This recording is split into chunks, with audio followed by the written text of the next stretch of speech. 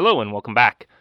I've been having a lot of similar conversations lately about take it back. Similar conversations with different people. That's what I'm trying to say.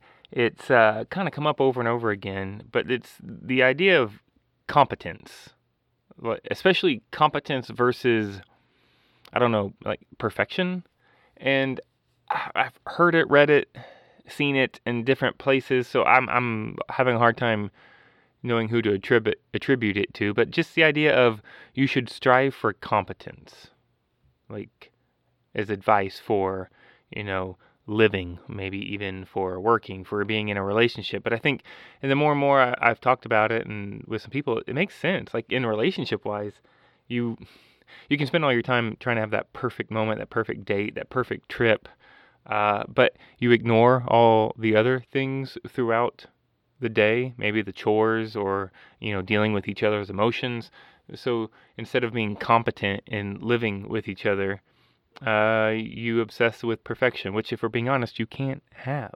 And even some things on jobs, how many people tell stories about maybe they weren't the best qualified or they didn't have the fanciest degree, but once they got hired and showed that they were willing to work hard and be willing to learn, willing to be competent as a human being, then the doors of opportunities opened up for them. And I wonder how many times we miss out by not mentioning that with our students, that it's about competence, not perfection. And maybe our grading system with, the ABCDF muddles that up a bit.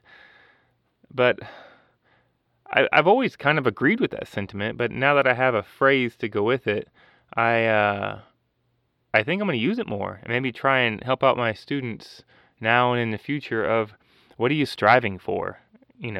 Competence or perfection, and which one of those is more likely to happen, and which one's going to, I don't know, create more opportunities for you. So, what about you?